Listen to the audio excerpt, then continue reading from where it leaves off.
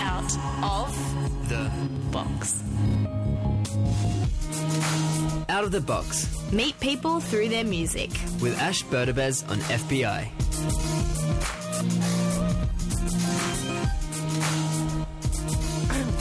Well, hello there. Hey man, how are you?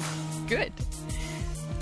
It's great to have Sam in the studio today. So, Thanks. on the show today, we've got someone who grew up. She's Cambodian, but she grew up in the Netherlands and is one of the only refugee families in that tiny town in the Netherlands. She rejected her Cambodian identity for most of her life and came to Australia on exchange 3 years ago. And it wasn't until one day when she found out what had happened in Cambodia and started to understand her family history that she embraced her Cambodian identity. Now she's making a documentary about the refugee camp her parents met in, Khao Dong, which is the same place her brother was born, and Samboleap Tol is her name, Sam for short, or Sambo for medium, and she's brought a bunch of sweet tunes from countries that make up her identity on the show today. Yeah. Thanks for the intro, man. It's a mouthful. Yeah. I crafted it with love. Beautiful. Love it. So can you give us a bit of a preface of the kind of tracks we'll be hearing over the next hour? It's a variety of genres from like Dutch techno, pure Dutch techno, to folky Cambodian songs, some bossa nova from Brazil, anything that it's pretty good. All across the globe. And we've got a track to start off with from Cambodia, I believe, what's this all about for you? This track is called Sra Mui Kao, which literally means one glass of wine. And this song is by Rosare Satia. She is one of the most famous singers in Cambodia that was active in the 60s and 70s. And this song has a special meaning to me because my grandmother had heard this song in the cinema, and I've never really known my grandmother because of what happened in Cambodia. There was a communist regime and a genocide, so I'd never gotten to know my grandmother. And my mother had heard this song in the refugee camps while she was a teenager listening to the radio, so she has never seen the actual film, and I don't think that actual film's there, and I get to hear it through YouTube. So that's 3 generations of Tols listening to Sra Mui Kao by Rosare Satia.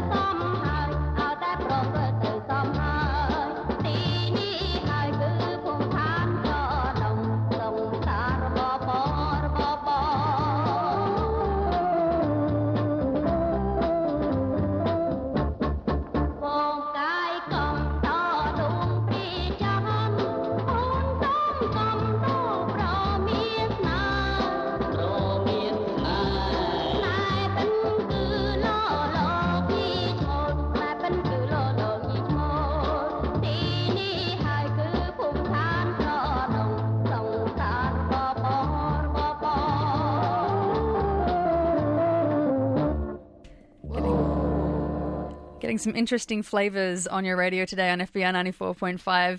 Something that we wouldn't have heard on the station ever before, that's for sure. And what era is this from?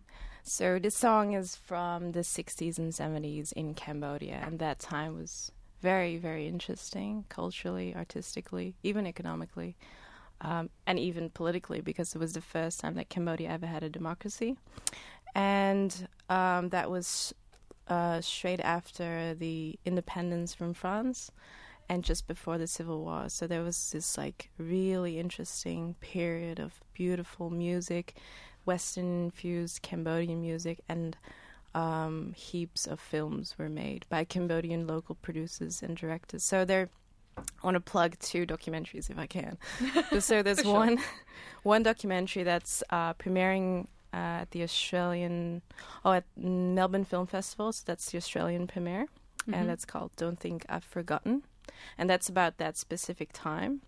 So about the time when culture in Cambodia was going up the chain. So that's before the war then? That's before the war, okay. So 60s and 70s, and that's just about the music. And then there's another documentary that came out in 2013 and also screened here at the Sydney Film Festival, which is called Golden Slumbers, by a French-Cambodian filmmaker who his grandfather was one of the producers, and he didn't know about his grandfather and his legacy.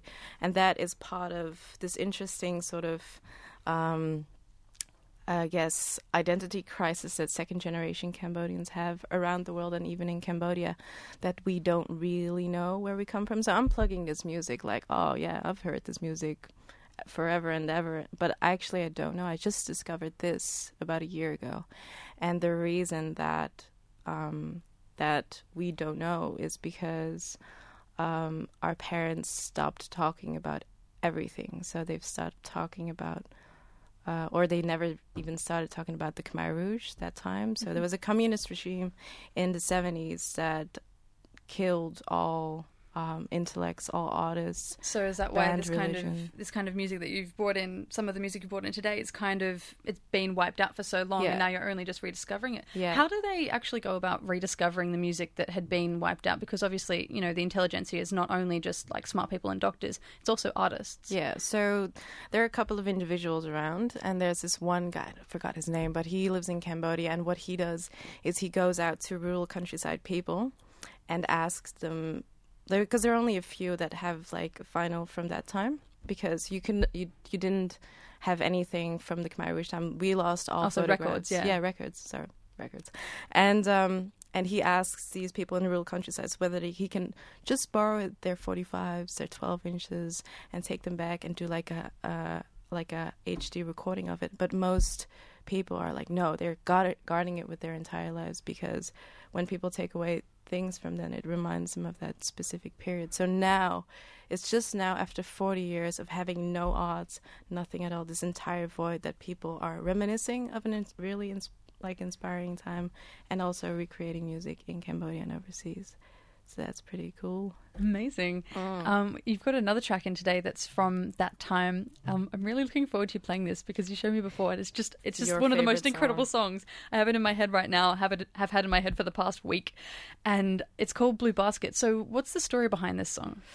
I think the story, but I'm not sure, because lyrics in like Cambodian songs are very formal. There's a really big sort of language gap between informal and formal. But I think the song is about a guy who has lost his love, and he is praying to the blue basket because he is putting in fruits for the spirits up above, and asks them whether they can help him to find his love again.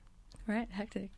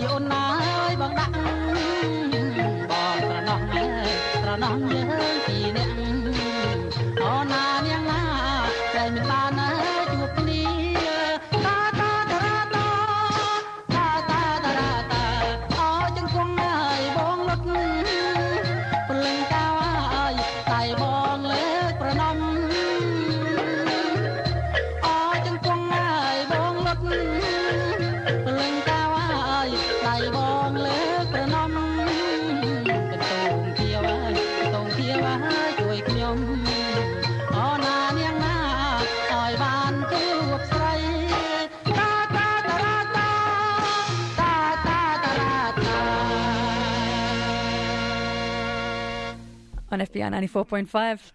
An incredible track called Blue Basket. It's a Khmer folk song brought in by my guest today, who is Cambodian, grew up in the Netherlands though.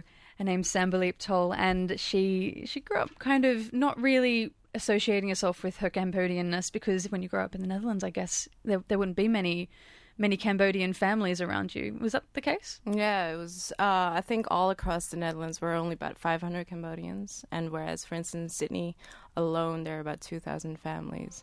And it was Dutch government policy to decentralize us and put us in small cities. So it was really hard to sort of create a central point where there's an organization or a temple. So. Okay, so was that probably like a strategic thing where if you spread out refugees, then they won't actually be able to kind of have a community? Yeah, which is idiotic. Yeah, that sounds like a bit of a harsh policy. So in your town, was it quite a small town? What was it called? It was called Roosendaal, and it was quite a small town. But the cool thing is that it was close to a really cool artsy Belgian city called Antwerp. Yes. And the next song that we're going to play is from a guy who actually moved to Antwerp, but he's from London. His name is Mala. Yeah, we'll play that in a second. But I definitely want to know a bit more about what it's like. I mean, you're second generation Cambodian, so your parents were met and married in this refugee camp. Your brother was born there. What's it like to be in a family where you never experienced a refugee camp, but you're growing up in a refugee family? I think, interestingly, all these experiences that they have had are transferred to you in some sort of mysterious way. The interesting thing about that, the Cambodian generations, is that we don't talk about anything, which might be just a symptom after war, so post-war sort of silence. But despite the fact that I literally did not know what had happened to my parents and what was happening to me at the time, I knew that there was something wrong, very, very, very wrong. How can you grow up not knowing anything about what happened in Cambodia. I mean, how long did it take you to actually find out about your family history? 20 years. 20 years? Yeah, 20 years, I think, yeah. I knew it's easy not to talk about it because at that time when I was growing up, there were a lot of sort of other groups of people dictating what it meant to be Cambodian, including history. So when you look at a cultural identity, it includes cultural history, it includes cultural values, and how other people see you. Cultural identity is basically based on exclusion and inclusion. So this is one cultural identity because it's not the other one. So at that time, there were, for instance, groups that would say, oh, you're not Cambodian because you're doing this. Oh, they're not Cambodian because you're doing that. So it's other people dictating what you're supposed to That's interesting. So, like, what was un-Cambodian? Like, what were you told made you un-Cambodian? There were groups of narrow-minded kids who said if you hang out with white people, then you're not Cambodian. Elderly that would say, oh, if you are going out and you're dating boys, then you're not a proper Cambodian girl. And then there are Dutch people saying you're not Dutch because you're Cambodian, which is, I think that's a pretty retarded. So so the point is that there is all this negativity around being Cambodian as a cultural identity, but also there are negative associations with it because you live in fear, you live in poverty, you live, with transgenerational trauma without you even knowing, you live in silence. And that all together makes it very hard to be Cambodian.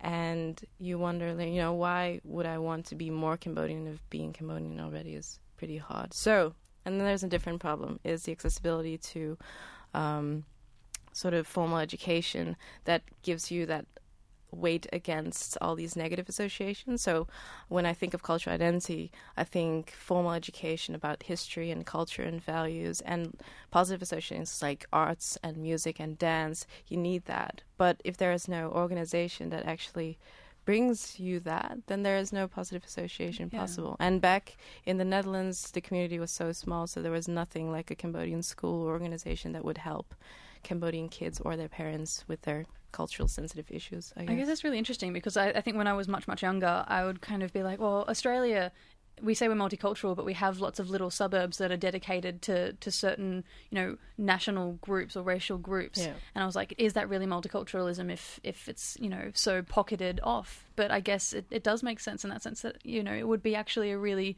good thing for cultures to have a concentrated centre. Yeah, mainly because they can address issues that are very culturally specific.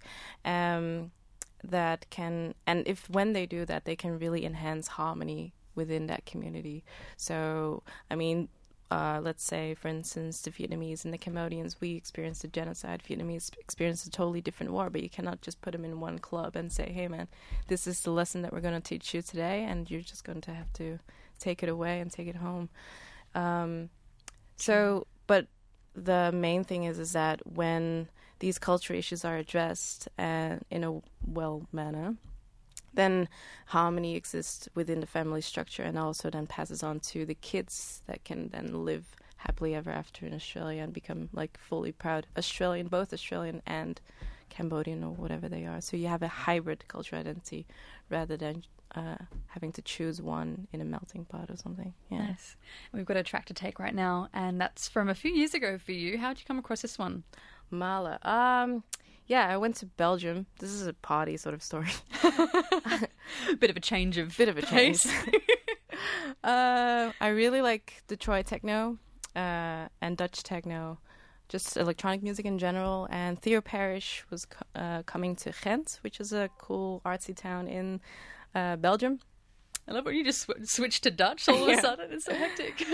Thanks. So in Ghent there was Theo Parrish and Floating Points was playing, and me and my best friend went there.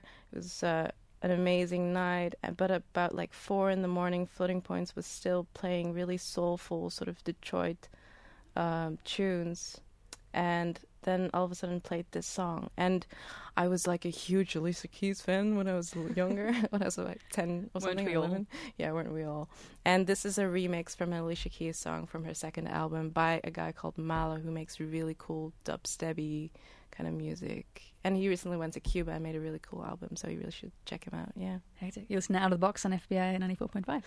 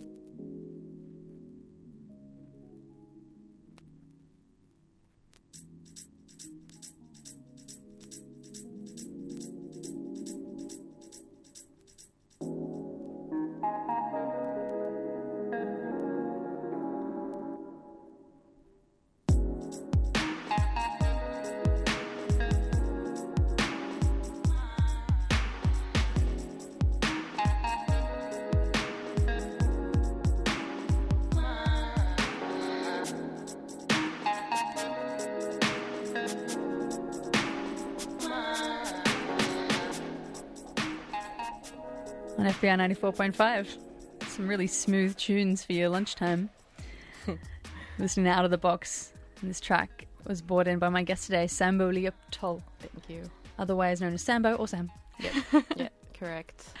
And one of the reasons I wanted to have you on the show today is because you've taught me just through meeting you like so much about Cambodia that I had no idea about. I mean, there was generally a war, and that's about all I knew. And I wanted to kind of understand a little bit more about Cambodian culture, because to me, I don't even know what it is.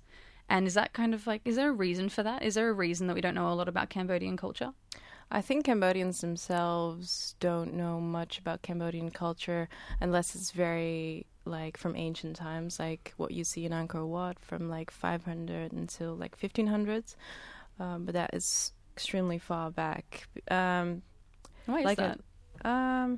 Yeah, well, like I said before, there's this extreme void of having no arts, and that was because of the civil wars. So the civil war started in this like 70s, and then up until the 90s, we were still either having wars or recovering from that period. So entire generations, 2 generations, have like less associations with arts than we had before. And also, for instance, cuisine. There are 2 generations that went through just rice and fermented radish and dried fish to survive, because that was Khmer Rouge food and also refugee food.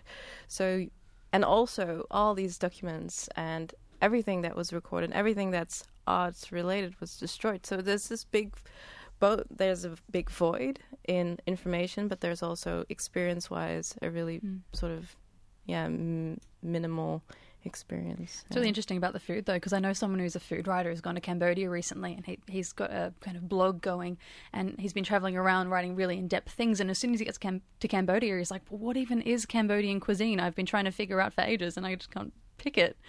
I think it's a very subtle flavor, like subtle layers of flavors. It's based on the river that we have in Cambodia, and so lots of lemongrass, kaffir lime leaves, what else? Yeah, turmeric and delish. Like yeah, it's very, very good. But it's cool because we have, for instance, we have a soup called the pineapple soup, which is sour and sweet and salty at the same time. But when it enters your like taste buds, it comes in like certain order, which is really, really good. So I think it's in the subtlety. It's not very harsh flavor, it's not very hot, it's not very curry based like the Thai, or very like extremely freshy like the Vietnamese cuisine, but Cambodian's very subtle. It's cool. Nice. So what is Cambodia like today? Like, what is the culture in Cambodia like today, now that you've kind of come back? Oh, it's amazing. It's like, Phnom Penh is literally my favorite city in the world, maybe because I'm Cambodian, but it's fun to be biased. Yeah, it's fun to be biased. It's one of the most vibrant cities I've ever been to.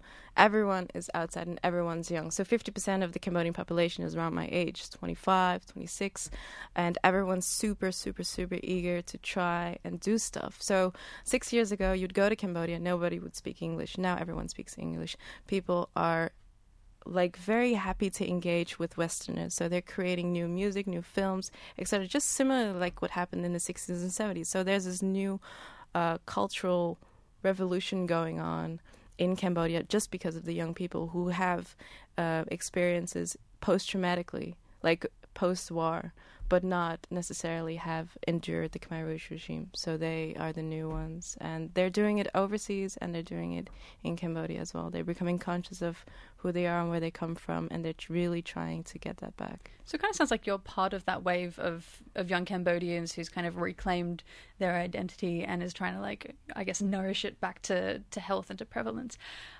You're making a documentary at the moment. Can you talk a little bit about what that's going to be like?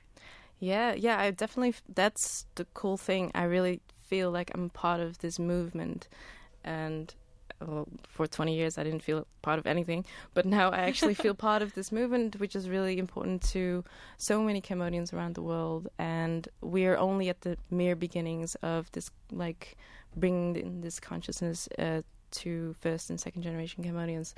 My documentary is about the biggest refugee camp that ever existed in Thailand, and it's the only camp that would send out Cambodians to third countries, so Australia, France, Canada, America.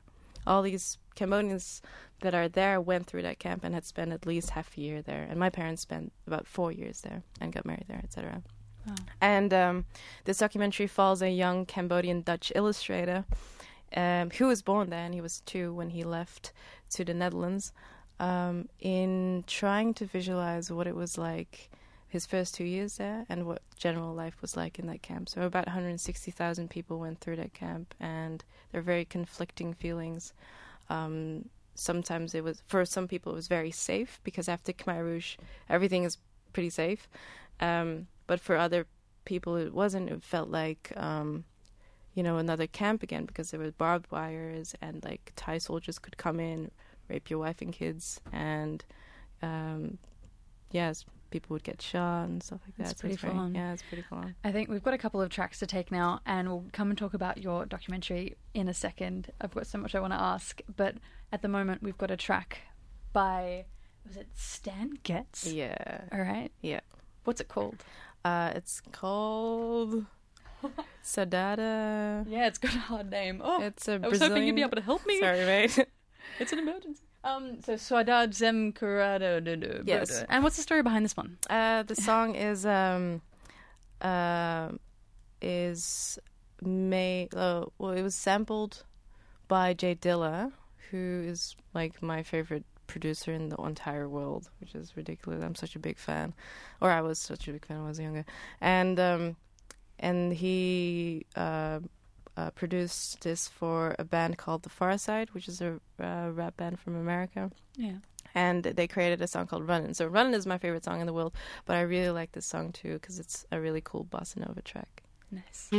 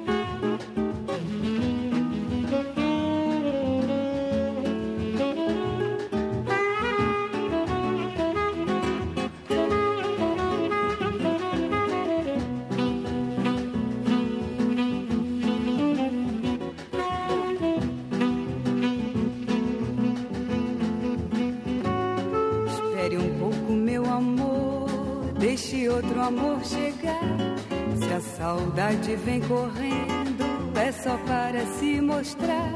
Sempre há tempo para amar, quando um bem você achar.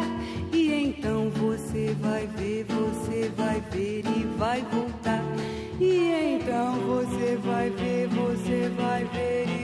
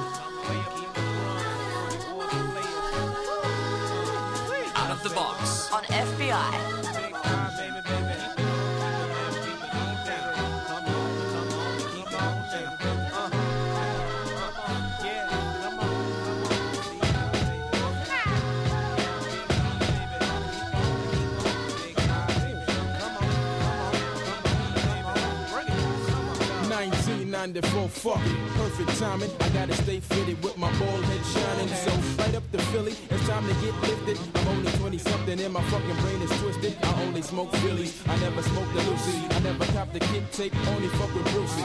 Niggas wanna get with this uptown commuter, pulling me ahead cause I smoke mad Buddha. Got ass in the line from the hills to the harbor. Gotta keep it low when I roll to the barber.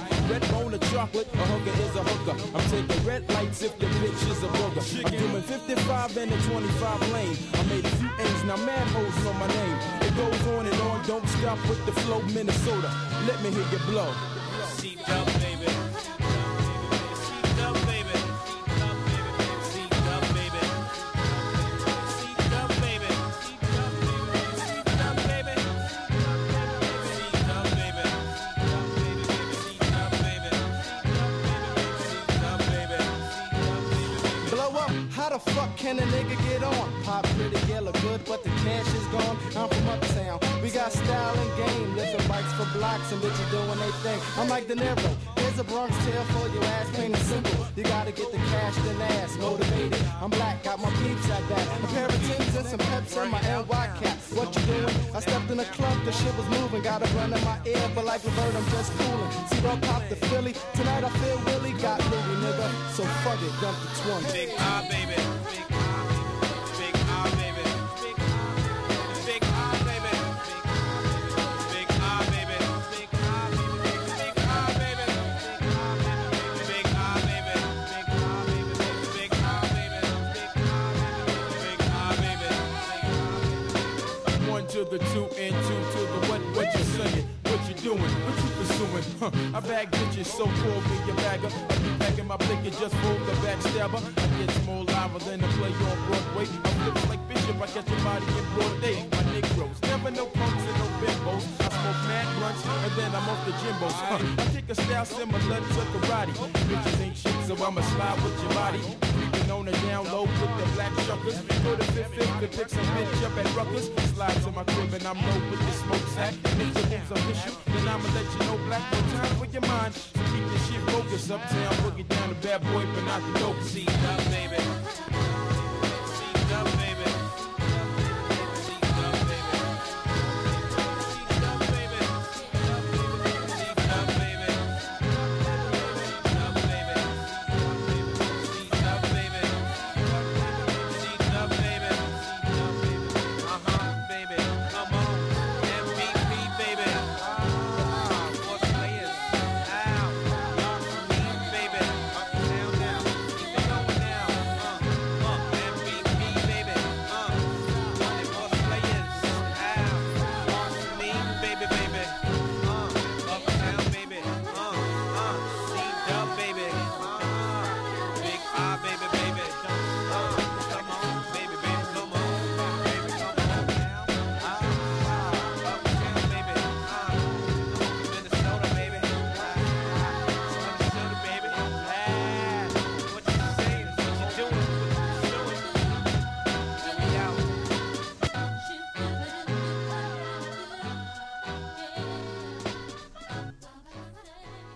Such a good time. Yeah. So those tracks just there were brought in by my guest today, Samboleap Tol, Thanks. on FBI 94.5. And I got a text in the text line from Simon asking about the chilled song that we played before, and it's called Alicia by Marla. Another one brought in by my guest today. And any of the tracks, if you're wondering, you can find them on fbiradio.com under the programs and playlist tab. So this is Out of the Box, and we list all of the tracks that we play so you can relive all the good times on the interwebs once the show is over. And also, yeah, always on what's it called? What's the thing? On demand, yeah, so you can listen back to the show.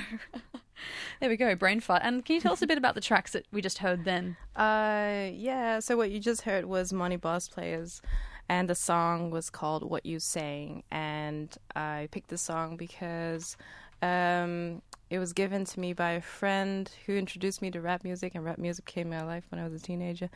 But he's not here anymore, so I dedicate this song to him. And this song is really cool because it uses this Fifth Dimension sample very well and very subtly. And Fifth Dimension is a group from the 60s that has been sampled to death in rap music. And this was a fresh I don't know. For me, it's a fresh take. Maybe for other people, it sounds similar.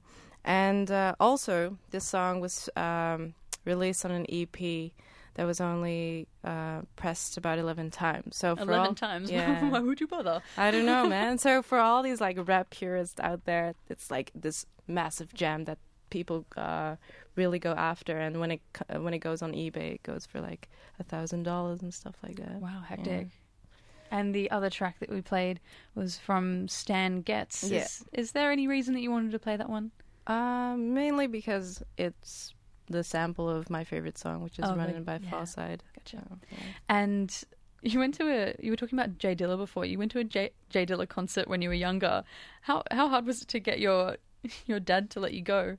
Well, I was about 14, and Jay Dilla had just passed away, actually. And so it was his group from Detroit that he used to be in, that was touring in Europe. And I, as a massive, like, super awesome Jay Dilla fan, I was begging my parents to go, and my dad was like, no, you can't go to a rap concert. Are you crazy? And he's also very strict and very traditional. Plus, I was 14. Who lets a kid go to a rap concert anyway? And... But I dragged him along, and he was standing in the back of the concert, like poor dad. Yeah, poor dad. And me, I was standing in front as a 14-year-old. But they were all playing Jay Dilla anthems, so all the songs that they used to do together, and that was literally the best concert I've ever been to. It was really cool. Yeah. Hectic. And part of the reason I wanted you on the show today is talk about your documentary that you're currently trying to make. It sounds like a bit of an undertaking because it's a documentary about a refugee camp that no longer exists. Yeah. How, if you can't shoot any of the space, like how do you find out about how this refugee camp worked if it's kind of no longer existing? Yeah. What we do is we go into the Cambodian Australian community and talk to the elderly people that either have played a role there or like vividly remember that time. We talk to people from different generations, so kids that only have one memory to people that were leaders of like a commune of 10,000 people. But it's an interesting thing to share, I think, is that so we speak to these people in Cambodian. And so there's nothing like a language barrier between them and us. But for some reason, we're not able to visualize what they're speaking about in their experiences, even though when we ask them to actually visualize what you see, they tell us, but we still find it hard to connect. And what we've experienced, like literally last week, we came up to the conclusion that people from, even though we're the same culture, because of their different experiences, they use different reference points to tell a story. So let's say we tell a story about going to, I guess, a place that's very dangerous. If a person is very used to a very dangerous place, then he or she will say, oh, I just went to the store. But for us, we come from a safe place. Going to a very dangerous place, we will talk about how dangerous it was. So they keep on forgetting all these elements that are very important to us. So what we're trying to do is now we contextualize, and and then in order to that, we're making illustrations. So you need like a cultural translation as well as an actual linguistic translation. Exactly, it's very interesting. Hectic. So a lot of the documentary that you're making is going to be illustrated. Yep. How are you going to try and do that? Do you have a particular artist in mind? Yeah, so I have Geertes Geo from the Netherlands. He's an illustrator and usually works not digitally, but like analogly. Whoa, with a pen, with an actual pen.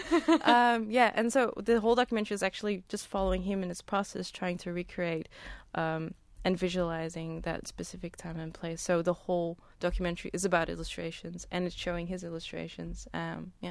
Okay, so it's like a sort of illustration meets memory documentary. Yeah, exactly. Hectic. And we got another track to take now, Antenna. A bit more techno for the day. All right.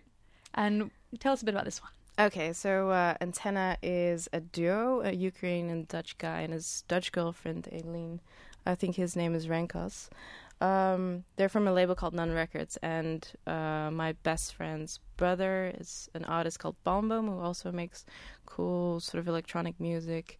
And we used to go to their nights because they had like a monthly night in the Melkweg. Like a big club night? Yeah, it was a big club night. And when we were younger, we used to go there and get stupidly drunk. But the cool thing was, it was very magical. I'd never been to a night like that before. Whenever we would go there, we would dance for a couple of hours and then suddenly automatically close our eyes. And we would dance, having our eyes closed for the next couple of hours. And after that, we were like shaking each other, saying, hey, man, open your eyes. This is not normal. We have to open our eyes. And it would happen every time. So if you're ever in Amsterdam, go to a non-records night because it's really, really, really cool. On FBI 94.5. Got some antenna on your radio.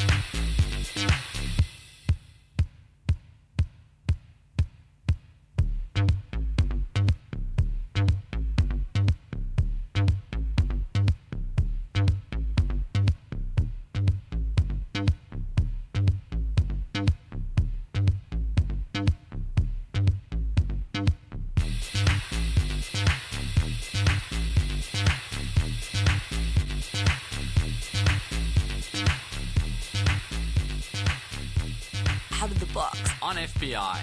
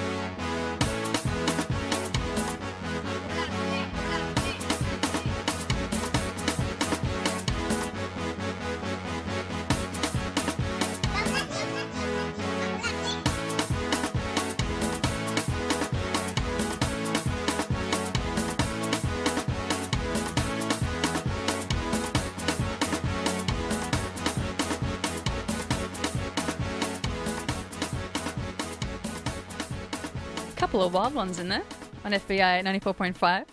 Brought in by my guest today, Samboleap Tol, who is currently making a documentary about a refugee camp that her parents and her brother were in Thailand, Cambodian refugees. And she came to Australia 3 years ago and has been started being part of the community and making this documentary. And now she's been on the radio today with me, playing lots of really diverse tracks. And I was wondering, with music, what kind of makes you tick? I guess it needs to push the boundaries. I think any sort of art form needs to sort of push it. So, it needs to feel adventurous. The artist needs to push all conventions of that specific genre. And I think with that Bable song, The Bable song was the one that was just played just then. Oh, so called hypnotizing. Sous les cocotiers. Yeah, it's so hypnotizing. I like it when songs, I'm probably just a feeling thing or something, but when songs do their thing, so, they play the rhythm and stuff, but all of a sudden you forget that it's a song and you just get into it and it just hypnotizes you. That's when you know it's a good song. That's when you know it's a good film. That's it. And so I've never really heard any music like that Bable song. So what is that genre? The genre, I think it's called Coupe de Calais, and it's from the Ivory Coast. There's a little bit of a story behind that. I'm not really too sure about if I'm saying this correctly. I think the Parisian Ivorian diaspora took this particular genre to Paris, and there was a DJ duo called DJ Set or something, Jet Set, and they went into the clubs with heaps of cash and started just hanging out cash money, and along with this type of music. I don't know. They just rocks up to the club, throwing heaps of cash on everyone, and that's just their shtick. Yeah, of course, it was a successful club night. Yeah. And so, what does Coupe de Calais kind of mean?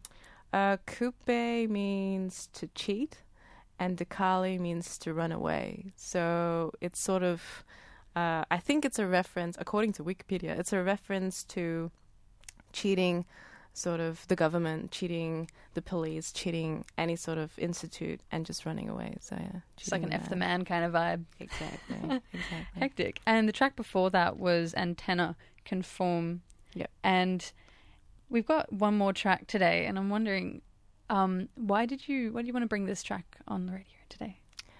This track is called Mui Mon Alai, which means 10,000 Sorrows. It's a Cambodian song again by Sin Sisamuth, who was like the Elvis Presley of Cambodia. Everyone loved him, and Rosaristi. That's the first singer that we played. Yeah.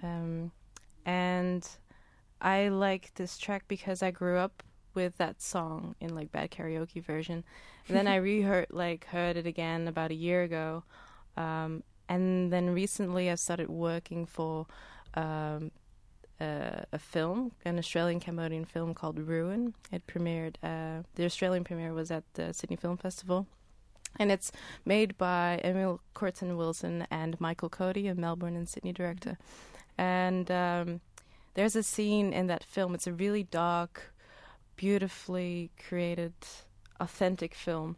And there's a scene where the old fisherman gets on the boat with the two protagonists, and he starts humming and singing this song, and they drift off into darkness. And interestingly, I showed my director this song. I played him the song, and he didn't know that it was this song because he just asked the old fisherman, "Can you just hum a song?" And it's actually this. So it was all improv. Yeah, totally. Hectic. Well, this is the last track of the day, and hey, next you're going to have Beth coming in to play some delicious tunes for your lunch, and it's her birthday, so maybe send in some sweet-as texts to 0409 945 945 and wish her a happy one. And today it's been my pleasure to have Samboleap Tol on the show.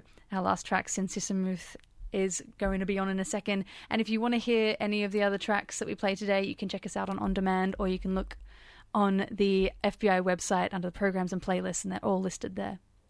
Thank you so much for having me. It's been an absolute pleasure. Thank you. Thanks so much, Sambo. All right, it's up. I'm going to re-cue the track. Here we go on FBI 94.5.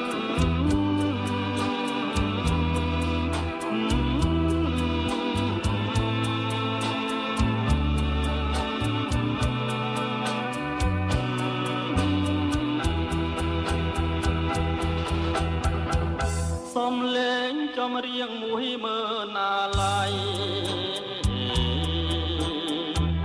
ចំរៀងច្រៀងថ្មីនឹងក្រោយបងអងចំរៀងអ្នកក្រអូស្ដាយស្រណោស្ដាយចិនដែលស្មោះស្ដាយឈ្មោះស្នេហាចំរៀងសោកស្ដាយคล้ายជាពរជ័យជាចំណងដៃដល់ថ្ងៃរៀបការច្រៀងរាប់ជាប់មួយរឿងដែលខ្លឹមសារជារឿងអនិច្ចាស្នេហាព្រួលប្រាតែស៊ូកាន់ចិនទាំងមើលអាឡ័យទងជីវិតស្អីក៏សងចិនដែរតែសូមឲ្យអូនប្រកបក្តីស្នេហ៍កុំឲ្យបាច់បែកដោយស្នេហ៍ប្របងចំរៀងអាឡ័យក្នុងថ្ងៃបែកគ្នាទឹកភ្នែកច្រៀងលាគ្រាទ្រាំឆ្លើយឆ្លងរឿងទាំងអស់លាឆ្វូនបងលាចិនដែលផងឆ្លងស្ពានជីវិត